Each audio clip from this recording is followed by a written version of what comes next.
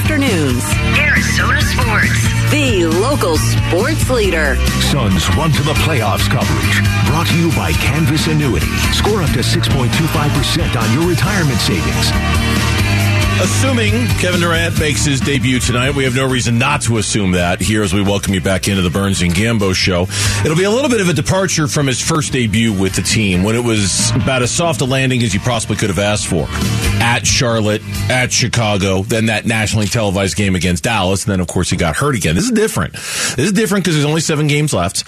This is different because, as you pointed out in the show earlier, that pretty much every game they play from here on out, with the exception of the Spurs, is a game against a team that is fighting for something, a team that has something on the line when they play that game. And tonight's opponent in particular, Minnesota Timberwolves, have become one of, at least recently, one of the most intriguing teams in the NBA. They are playing really, really well, and they present kind of a challenge for the Suns in the regard that you're not quite sure what to expect from this basketball team. No, I think they've surprised us all with how well they've played. And, you know, one of the catalysts for that, honestly, we talked about it for a brief time earlier in the show, is Mike Conley. Yeah. You know, because, you know, there's a story in the Minnesota Star-Tribune. Adding Mike Conley means the Timberwolves no longer have to hide players on defense. You know, because they were. I mean, so, you know, once, you know, because he can get in front of guys and he's smart and he knows positioning, and D'Lo doesn't play any defense, and talks about how he's not flashy, but man, he gets the job done. So, and he's a leader. He's been in this league for a long time. I mean, he knows what to do when the game slows down. So he's been a really good addition for them. And look, they got Karl Anthony Towns back, and some of the younger players are playing very, very well for them. Noel and Anderson and Edwards. So they got a very balanced team. You know, it's not very reliant on one guy, but they're very balanced with what they do. They've got the anchor with Rudy Gobert, who's always going to give you the rebounding and the shot blocking, but their scoring has been relatively balanced in a lot of these wins that they've had. Yeah, it seems like every year, no matter the sport, right? In particular in baseball and in the NBA, there's always that trade deadline edition. And I know this year was a little different because some big names were moved to the deadline, including Kevin Durant coming here. But there's always that player that goes that you didn't really realize in the moment he was going to have the kind of impact that he did, right? And you get to the end of the season, you're like, wow, that guy's really impacted that team. Baseball, it happens every year where like the most impactful trade deadline acquisition is never the guy you think. It's always like the 5th guy on the list or the 8th guy on the list. Mike Conley has low-key kind of become that guy for Minnesota this year, where he's never going to be as flashy or as big as Kevin Durant, and certainly not as impactful. No one's comparing him to that. But the way he's turned around that team, the way he's tightened up all the loose screws, the way he's kind of cleaned up D'Angelo Russell's mess, the way he's kind of fabricated this Karl Anthony Towns, Rudy Gobert. Now, Karl Anthony Towns only played a couple of games, but that chemistry that he had baked in with Rudy Gobert from their time together in Utah, to recreate that now in Minnesota while Karl Anthony Towns has been out, then you factor in Anthony Edwards, who is really, truly one of the great young players in the NBA. Then you mention guys like Kyle Anderson and Jaden McDaniel and those role players. Naz Reid, who's played really, really well. This is, what was the word that Kellen used on, I think he called feisty? It's a feisty Minnesota team that's won 4 straight games. 2 of them were back-to-back in the Bay Area against Golden State and Sacramento. It's hard not to be impressed with what they've done. Yeah, they beat the Kings 119-115 after they had that win against Golden State. Very impressive back-to-back wins, like you said. No Karl Anthony Towns in the Sacramento game. I mean, they kind of gave him the day off because they want, maintenance and stuff like that. So they're ramping him back up. So coming back from the injury, they don't want to push him too much. But yeah, I mean, they had 7 players score between 14 and 20 points, right? Jaden McDaniels had 20, and then Jalen Noel had 14, and Kyle Anderson had 15, and Rudy Gobert had 16, and Anthony Edwards had 17. And so they've got a fun little team. I mean, I think it's this will be a different Timberwolves team than some of the teams that we've seen the Suns play in the past. And the Suns have had their issues with that, especially when D'Lo and Cat were there. Remember, that was the game last year when you don't mess around with Book after he had that slam on the Timberwolves. We played the Jim Croce song. That was your favorite game of the year, wasn't it? That was my favorite game of the year. Yeah. I mean, that was a fun game. So yeah, they're playing well. Next up, the Suns and Kevin Durant tonight, and we'll see. I mean, now the way, if the Suns beat Minnesota, it does help Golden State and the Clippers to try to get that 5th spot. It does. So that's the thing I was thinking about today. Is like I think I'd rather play Minnesota than the Clippers or the Warriors.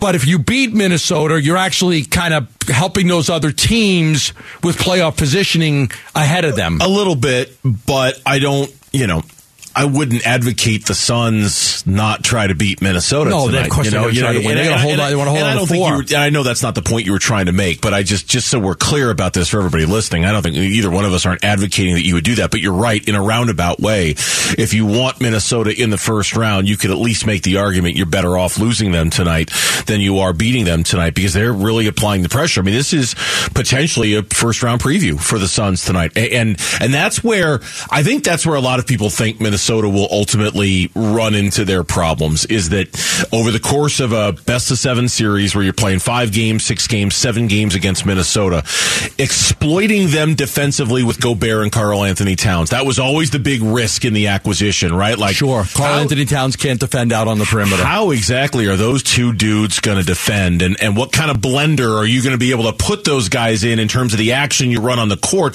I don't know how much of that. I think we'll start to see some of that tonight with KD out there and Ayton and the things they can do. But a lot of people think that's where their flaw is that it's great during the regular season, but come the postseason, it's just not going to work because defensively those two guys are not going to be in tandem with each other. It's not going to work very well. No, and Conley's a good defender. He's older, but he's still really good. And, he's definitely been a leader. So he's kind of like E.F. Hutton, they said. When he doesn't talk much, but when he does, everybody listens. The E.F. Hutton of the NBA, Mike Conley. Like that commercial, not many people will remember that. E.F. Hutton, when he talks, people listen. Yeah, I remember the old guy who did those commercials. Yeah, long time when we were kids. Yeah, those were very popular commercials. So tonight, but I like it in that it's right out of the chutes. Okay, let's go. I mean, here's a team that just beat Golden State in Golden State. Like you said, 4 in a row. Just beat Sacramento in Sacramento. Cooking. This is not a soft Charlotte landing for the Suns tonight. Kevin Durant's debut, and I like that. It's kind of like schedules matter, and we saw that game against Dallas. Kevin Durant's 3rd game since the trade when he came back right before he got hurt, and that was fun. Because there was something on the line in that game, and you wanted to see how they'd respond and how they do. I kind of hope the Suns get pushed a little bit tonight. I want to see. Just a few minutes ago, Kyle Anderson did get added to the injury list due to an illness. Oh, is he out? No, it says late addition to the injury report 24 minutes ago.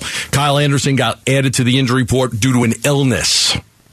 So that could be, he may not play in that game. Okay. He's been really good for them. Yeah, he has been really, really good tonight.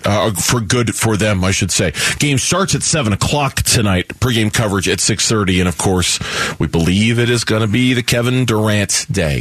Join me and the Arizona Sports promo team. I'll be out Saturday from 10 a.m. till 12 at the new Fulton Homes community, Barney Farms in Queen Creek, right down the road from where I'm at. We'll be hosting a 2 seconds is too long drowning prevention event. We're giving you the chance to win Diamondback tickets plus live CPR demonstrations from the YMCA and the Queen Creek Fire Department. Drowning is 100% preventable. Come out and learn how to keep kids safe around water. When we come back, what NFL teams in the draft could, should, and will trade down? Looking at you, Arizona Cardinals. That's next on the Burns and Gambo Show. And Gambo. Afternoons on Arizona Sports, the local sports leader. Just had a double check on my phone, and I believe 4 weeks from tomorrow is the NFL draft. Okay. Just trying to think. What's 4 weeks from tomorrow? The NFL draft. NFL draft. Yep. Almost there. We're almost there. Are we, though? Really? Are we? How many players in free agency will they sign between now and then? You don't even want to know. What's the over/under? The number. I'm sure it'll be a few. Is DeAndre Hopkins still a Cardinal 4 weeks from tomorrow? No. Okay. No, I don't believe he is. All right. It's a guess. I'm throwing darts here. I don't know. I mean, at this point. What?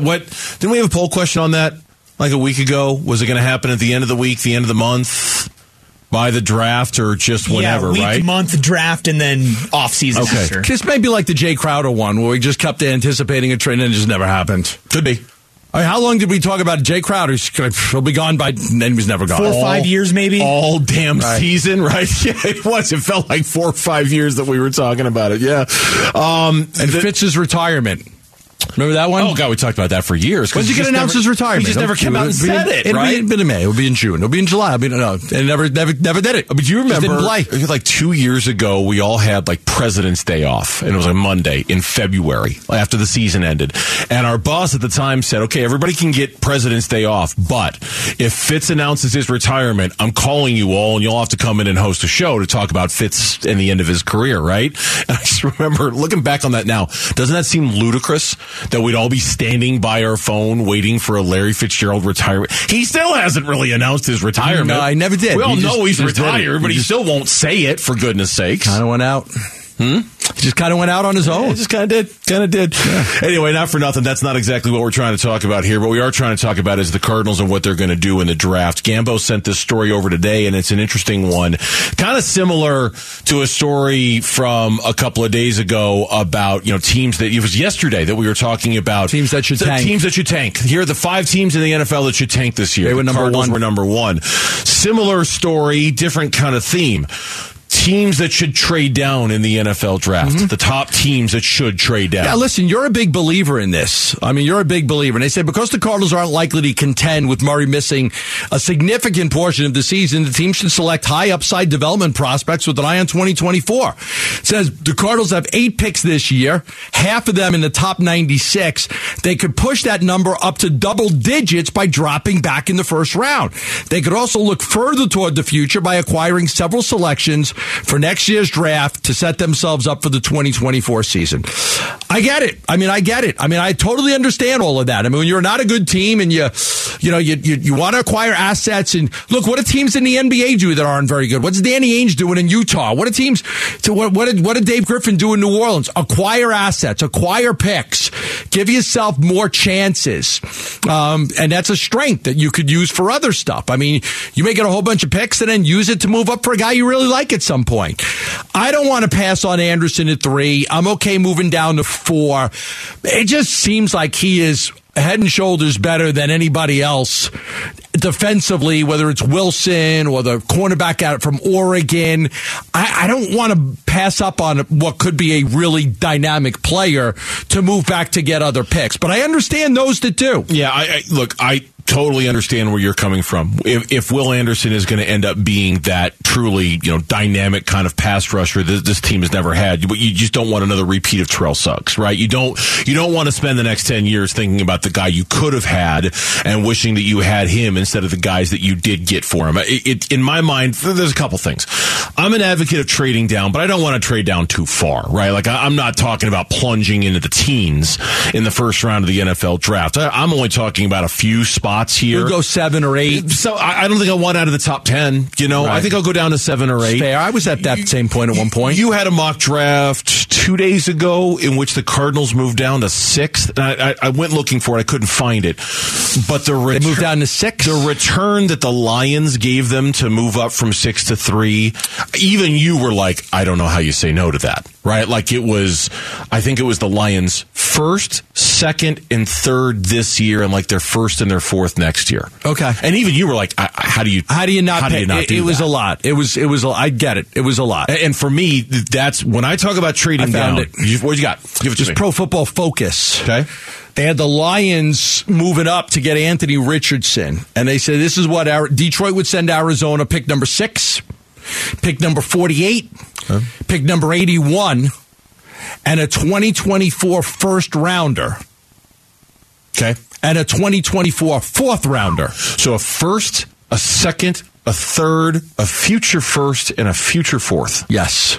It's a lot. I ain't saying no to that. Yeah. I don't care how good Will Anderson is. I ain't saying no to that. I will say that's the type of thing, like, are you selling your house? No. Are you selling your house? No. Okay, I'll give you $2.5 million for it. Sold. Exactly. No, there's no doubt. My sister-in-law is a realtor, and she's like, you're going to tell me somebody knocks on your door and offers you $1 million for your house right now? I take it. Like that. Like, I wouldn't even think twice about it, right? And that's the kind of deal that you don't say no to something like that. And I would encourage the Cardinals not to, but I don't know if that deal's coming along, and I don't know if they're going to get that much. I don't know if some team's going to come along and make that kind of offer. That's what, when I advocate trading down, that's what I'm talking about. But I get it. And they still had Tyree Wilson, the Texas Tech kid, as the pick at 6.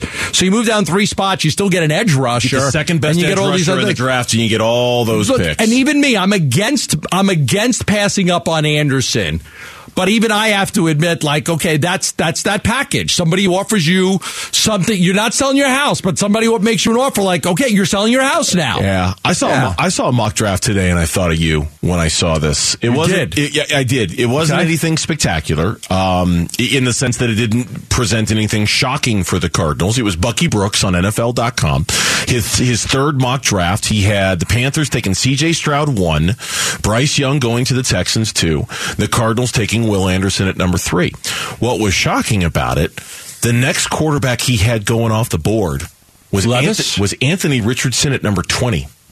Whoa. He didn't even have Will Levis in the first round. Now, I saw this, and I thought... He took the Chevy to the Levis, but the Levis was dry. The Levis was very dry. It was in the second round.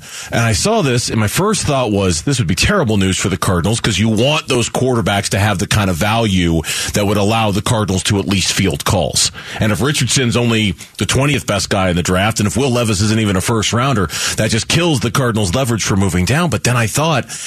what would Gambo do? I was kind of rubbing my what would Gambo do bracelet. And what Gambo would do is look at this mock draft and go, I like this. And the reason why you would like this, it forces the Cardinals to stay put. It forces the okay, we don't have any offers at 3. No offers. You got to take Anderson. Our phone's not ringing. Let's just stay put and take Will Anderson because we got no other choice. Is anybody buying that the third quarterback is going to go number 20 overall? Hell no. Nobody. Of course not. Nobody. I mean, I like Bucky Brooks. I do. I got a lot of respect for him. Yeah. Anthony, the third I like quarterback QB Brooks. The third quarterback in this draft is not going 20th. No, not 15th, not 10th.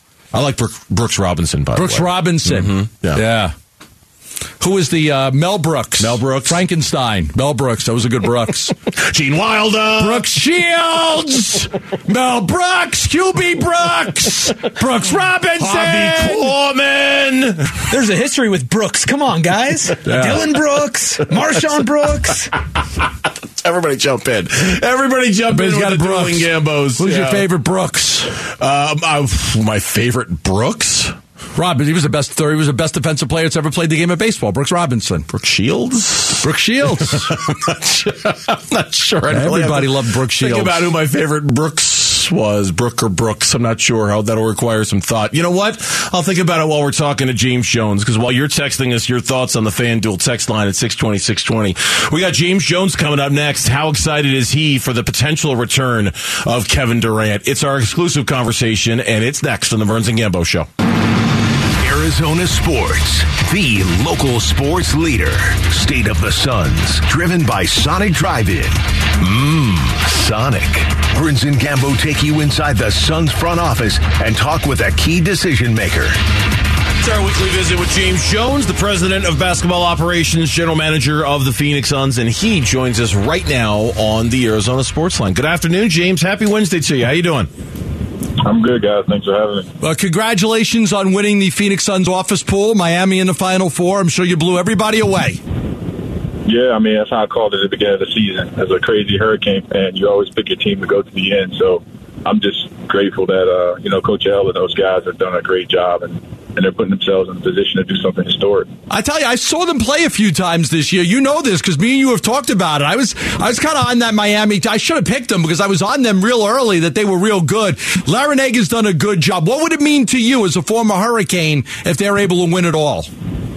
I mean, it's something that I never got close to. The furthest I went was the Sweet 16 as a freshman, and you always dream of being a part of a legacy as far as the college program goes. I think we pushed it forward, but nowhere near as far as these guys have done it. And so just to be a part of it, to be a part of their journey, to be connected to them and Coach L in some way, it's pretty humbling. I'm excited for those guys. All right, well, I'm happy for you to see your team go so far. All right, let's talk about the big news of the day. Everybody's expecting that Kevin Durant will play tonight against the Minnesota Timberwolves. Are you ready to confirm that he will take the court? I mean, that's the plan. We'll see. But I expect him to be ready. I know he's been anxious to get back with us. He had a couple good practices, and so we just move forward hoping that he can play tonight and he can play well. Let me ask you about the ramp up and targeting this game. How did that come about? No, there was really no target. We initially set the time frame out to try to give ourselves and him some time to be, diligent in his recovery, but not really force it. And then also be a little aggressive. So it just so happened 3 weeks ended up being the perfect timeline for him to come back. How would you assess, now, assuming it happens tonight, in retrospect, looking back on the 10 games that he missed, how would you assess that 10-game stretch for you and how your guys played? It was improved. We improved. It was challenging. We had some games that we gave away. We won a couple games that didn't seem like tough games, like the Orlando game on paper. But as you've seen, those guys have played well. We beat a team in Charlotte who, was struggling, but they've made some big strides over the end of the season as well. So it was up and down, but I do think it gave us a chance to explore our roster a little bit. I know it's a tough thing to do at the end of the season, but you try to squeeze as much chemistry in a small window as possible. And I think we've done a good job, but now the ultimate task to get Kevin back with the group and moving forward is in front of us. Yeah, and you mentioned small windows. You got 7 games left. We don't even know for sure if KD will play in all of them. There's a back-to-back in there. How challenging does it become for Monty and for the guys to try to cram all of this into a 7-game schedule to be as ready as you can be for the postseason with a limited time together?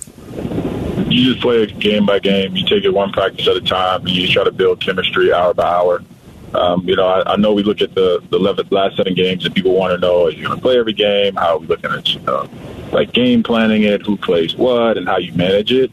But for us, we're a team that just needs time on court together. And so we'll let the schedule and the circumstances dictate how those groups play together. I've never seen anything like this. This is unprecedented. People try to compare it to when Aguirre got traded, to the Pistons or Rasheed Wallace or even Clyde Drexler, and led teams to championships. Those guys played 35, 36, 37 games with their teams. This is unusual. We've never seen anything like it.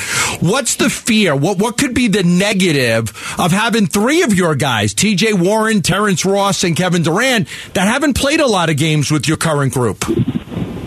I mean, well, everyone's always looking for a reference point because it gives them comfort that this is like something before. But, Kevin is unlike anyone that's ever donned the Suns jersey. He's one of the greatest players ever. And anytime you put him with a group, he fundamentally changes the nature of that team.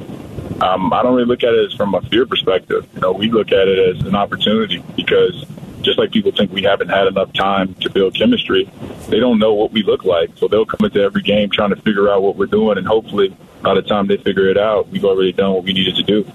What did you learn about your team in the 3 games that Kevin did play with them? That we have areas for improvement. With Kevin, without Kevin, we were competitive, and we had a lot of things under our control that we controlled, and there were some things that got away from us. I know, our turnovers and transition points off of turnovers was something that we needed to correct, and we've done a good job of that over the last week. So when I look at our team, I just say, as long as you have Devin and Chris, DeAndre, 3 really good players, you add Kevin to that mix, and then the depth of our bench, guys who haven't been proven in Suns jerseys but have been proven in NBA jerseys. I mean, I like our chances. James Jones, our guest here on the Burns and Gambo Show, the GM of the Suns, stopping by for his weekly visit. I like the phrase you used earlier, exploring the roster to kind of see what you've got. You've tried a lot of different things, a lot of different combinations, and we've seen players kind of ebb and flow over the last couple of weeks.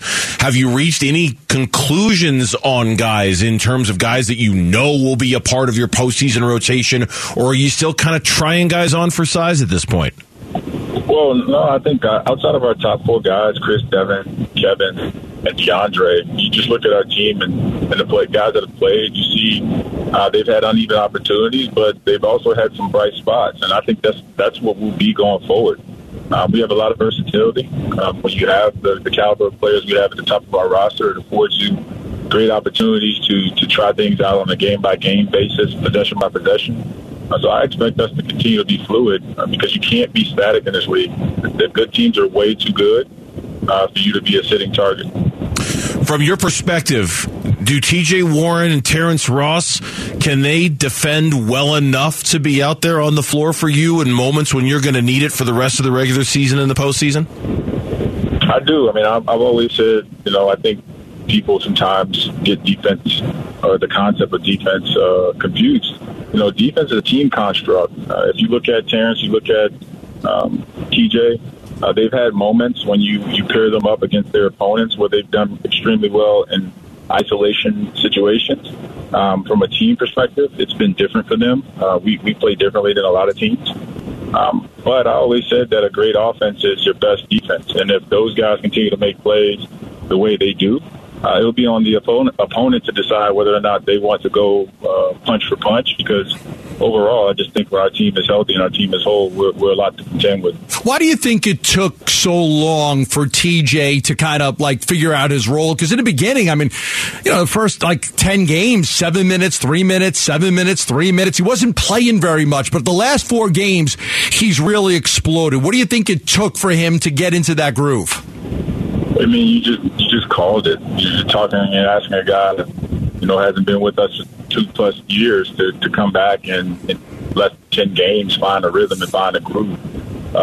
I know that sounds good in theory, but practically it's really difficult to put a guy in the system and expect him to just pick up where he left off. So time, you can't shortcut time. You hope you can speed it up, but no one really knows when it clicks. But luckily for us, it's clicked a lot faster than we would have hoped. James, your whole career, you were one of those valuable role players. What's the difference, when you're getting 3, 4, 6, 7 minutes? It's got to be a heck of a lot harder than when you're getting 20 to 25 minutes a game. Well, it is. It's difficult, but like all things, the reason guys are at this level is because they're able to adjust and adapt. And, it just takes some time. But it's also freeing for a guy. If you're going to get 7 to 8 minutes, you can just go out there, and for those 7 to 8 minutes, you can let it all hang out. And if you do a great job, that 7 becomes 10, and before you know it, you're in the rotation. James Jones, our guest here on the Burns and Gambo show for his weekly visit. It was just 3 games. Gambo asked you about it earlier, the 3 games that KD played. One of the trends from that really small sample size was DeAndre Ayton maybe not as involved offensively as maybe was part of the plan. Is that something you look at and look towards these final 7 games, integrating DeAndre Ayton offensively when he's on the floor with KD? It'll come. We always try to be considerate of it, but once again, I try to get people to focus on the playoffs. When you get to the playoffs, teams try to take away your best players, and opportunities come for everyone. I think everyone will have a moment. DeAndre finds his spot. He connects the group. I tell people he sets more screens than anyone else, and he does more to get our guys open looks than anyone else on our team. And if he continues to do that, the ball will find him, and more importantly, he'll find it. But his opportunities will come. I just think he does so much more for us than just score offensively. A lot of times people get stuck on that side of the box sheet. But if you look at what he does defensively for Chris, what he does for Devin, what he does for all of our guys, you really can't measure that impact, and that's what we're grading him on. We had Campaign on the show yesterday. He's been playing so well. I don't know that there's any player that you've shown more faith in than Cameron Payne. For years, people have been imploring the Suns to go get every other backup you can. Go get Reggie Jackson. Go get Goran Dragic. Go get this guy. For years, you guys have resisted that temptation. You've stuck with Cameron Payne, and he's really rewarding you right now with some excellent play. Well, it takes a special person, a certain person, to be able to be a backup behind one of the greatest point guards of all time. I think people can't appreciate how hard it is to know or not know what the game holds for you night in and night out. If Chris is rolling, Cam may not play. If Chris isn't rolling, Cam may play 32 minutes. It's just one of those things where it's up and down emotionally. But he's a kid that's been resilient, and he bounces back. And so I think over the last few games, you've had a chance to see him doing the things that we need him to do. Traditionally, we've played with our bigs up top connecting the group. But right now, he's being a connector for us in our second group, not turning the ball over, making sound plays, and just getting his guys involved and bringing the juice, and he's been really good for us. James, as always, we appreciate the time, and just like last week, both of our brackets are shot, so go Canes. Thanks, man. Appreciate it, guys. Bye, James. James Jones joining us here on the Burns and Gambo show. James confirming the plan is for Kevin Durant to play tonight. When we come back on the Burns and Gambo show, the rest of the West, how's it projected to pan out? What happened last night? What's going to happen moving forward? That's next on the Burns and Gambo show.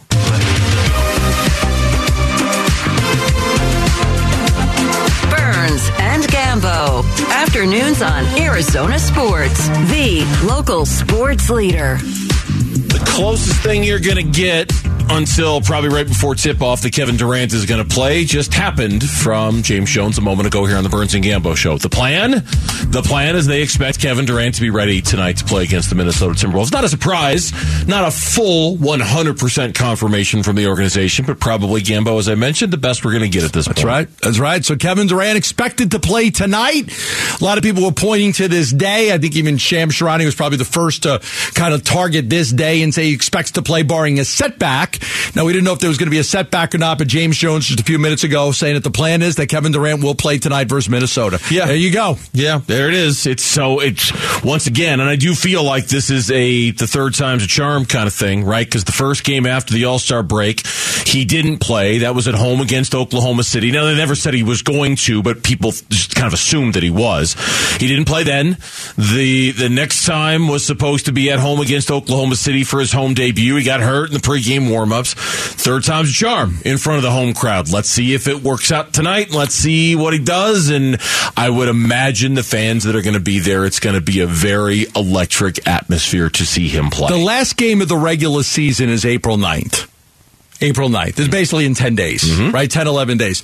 This is crazy that a guy may make his home debut 10 days before the season ends and lead a team to a championship. Or to the, this is so, you can't compare this to anything. It is so unprecedented. There's nothing like this ever. Now, they lose in the first or second round. You see, but never before has there been a player that joined the team, led them to a championship, but he joined the team 10 days, played his first home game 10 days before the regular season ended. It's the example you've used many, many times. It'd be like Shohei Ohtani just joining the Arizona Diamondbacks a week before the regular season ends. You're going to make the play, and you're going to make the playoffs. You're going to be in the playoffs, but Shohei Ohtani's going to join you and play. I mean, this is so unusual. There's nothing to compare it to. Just real quick, we were talking during the break. You really liked what he said, what James said about campaign backing up Chris Paul. Tell me why? What did you like about that? Because I understand you've been banging that drum for a long time, and others have too. You got to get a backup point guard. You got to can't trust campaign. You can't trust him. He's hurt. He didn't play well. You just can't. Go get somebody more reliable. Go get Reggie Jackson. Go get Goran Dragic. Right. Go get. I've had trust issues with campaign. There's no doubt about it. Who is the Knicks guy? Derrick Rose. Go get There's been 15 guys over the last 2 years that have been mentioned that people have been like, go get that guy. You need a backup point guard. You can't trust campaign. I'm telling you, there's no player that James Jones, and I don't know if he feels vindicated by this, but there's no player that he seems to trust more to me than campaign. Refuses to go out and get another backup point guard. Now even when he got, Holiday last year, it wasn't to replace campaign. It was just to get a shooter. He likes him, and he says it's a hard role. It's a hard role. Backing up a great point guard. You don't know if you're going to play 5 minutes. You don't know if you're going to play 30 minutes. You have no idea each game how much you're going to play. Yeah. Yeah, we had campaign on the show, what was it, yesterday? Yesterday. I was struck by what he said about just having to control his emotions when he's out there. Because campaign's a live wire. And I think sometimes the Suns, frankly, need that kind of burst of energy from him. They need to tap into his just natural charisma when he's on the floor. But sometimes that charisma and that energy gets him in trouble. And it makes him make bad decisions out there. And it makes him make, silly turnovers and bad. And he needs to scale that back a little bit. That seems to be the thing with campaign. He's always walking that fine line between, just how much energy is too much energy because it leads to those bad decisions. Can he control it? Because if he can, we've seen, obviously, moments throughout the years where campaign is a very effective backup point guard for the Phoenix Suns if he can control things like that. So that will continue. Look, James not really committing to anything in terms of the bench and who's going to play and who's going to not. That's one of the impressions I got from James. It's still a very fluid situation in terms of guys who are out there and how often they're going to play that are not the big four. That's going to be something to watch over the course of these last 7 games and then going into the playoffs. Now, the way people see it playing out, 538.com, the analytic projection website, they run the models and the simulations. They have it going like this. They have the Nuggets finishing as the top seed in the West. Duh. They have Memphis finishing at number 2. They have Sacramento finishing at number 3. They have the Suns, and they believe the Suns will end up with a 44-38 record when it's all said and done, and finish with the 4th seed. And they'll play the LA Clippers in the first round, who will finish 5th at 43-39. Okay, look who else is finishing at 43-39. I got a big kick out of this. The Minnesota Timberwolves and the Golden State Warriors. Yeah. A 3-way tie for 5th, 6th, and 7th. Minnesota would get the 6th seed with the benefit of the tiebreaker over Golden State. So tiebreakers may very well... I can't imagine a tiebreaker doesn't come into play here, but I think the tiebreakers will come into play because we're so close to the end of the season and everybody's so botched up and there's no separation between so many different teams that it really could come into play here. Now, as we get closer, we'll really go over the tiebreakers, but that one was interesting that the T-Wolves would have the tiebreaker over the Warriors. So if you're even just from a rooting interest, because we're all looking at it. Sure. If you're like, man, I'd really rather have Minnesota than Golden State. You just need Minnesota to tie Golden State. You don't need Minnesota to finish ahead of them. You just need them to finish tied because the tie would go to the Timberwolves based on the season series. If you're looking at the scoreboard tonight, there are games galore to keep an eye on. None bigger than the Clippers at the Memphis Grizzlies. That's the biggest game on the schedule tonight as it relates to the Phoenix Suns, right? Because the Clippers are right on your heels there. And the Suns, for what it's worth, we have a story up at ArizonaSports.com featuring the Suns tiebreakers and the ones they currently have. Right now, the Phoenix Suns do have the tiebreaker over the LA Clippers. Now, that could change, but as of right now, the Suns do own that tiebreaker over LA. LA tonight, the Clippers, they're taking on Memphis. OKC is hosting Detroit. The Kings are at Portland. The Lakers are at Chicago. Dallas, and for what it's worth, in 538's projections, they have Dallas on the outside looking in. They say Dallas doesn't even get to the play-in tournament. It's a terrific story the other day about how Dallas should just tank. I mean, why get to the playoffs? Get yourself in the lottery, see if you can get a top 10 pick. If it's top 10, I think they keep it. If it's outside of the top 10, they would lose the pick. I think that's still part of the Porzingis trade. I'd have to go back, but sounds right, but I don't know for sure. But and here was an interesting thing, and this, you look at these projections, and I was looking at them too. But there was a nugget in here. It says, if this played out the way it does, the tournament would feature Golden State against the Lakers. The play-in tournament. And the Pelicans against Oklahoma City, with the winner of Golden State Lakers meeting the Grizzlies. The loser from that match would face the winner of Pelicans Thunder. It says the Timberwolves and Kings would meet in this 6-3 matchup. There was a point in here which kind of said, if you're Golden State, you want to play the Suns and then you'd have to play the Nuggets? You might be better off not finishing where, if you're the 5 and you have to play Kevin Durant, Devin Booker, and Chris Paul, and then if you do happen to win, you got to go play the team with the best record in the NBA in Mile High with the altitude and everything that. 5 may not be a desired spot for teams. Honestly, didn't we have the same conversation about the Suns about a week ago? That 6 might be the preferred location to get into. Yeah. When we come back here on Burns and Gambo, we're halfway home on this Wednesday afternoon, which means all the top stories of the day. Everything you need to know is all in the 4 o'clock reset next, right here on the Burns and Gambo Show.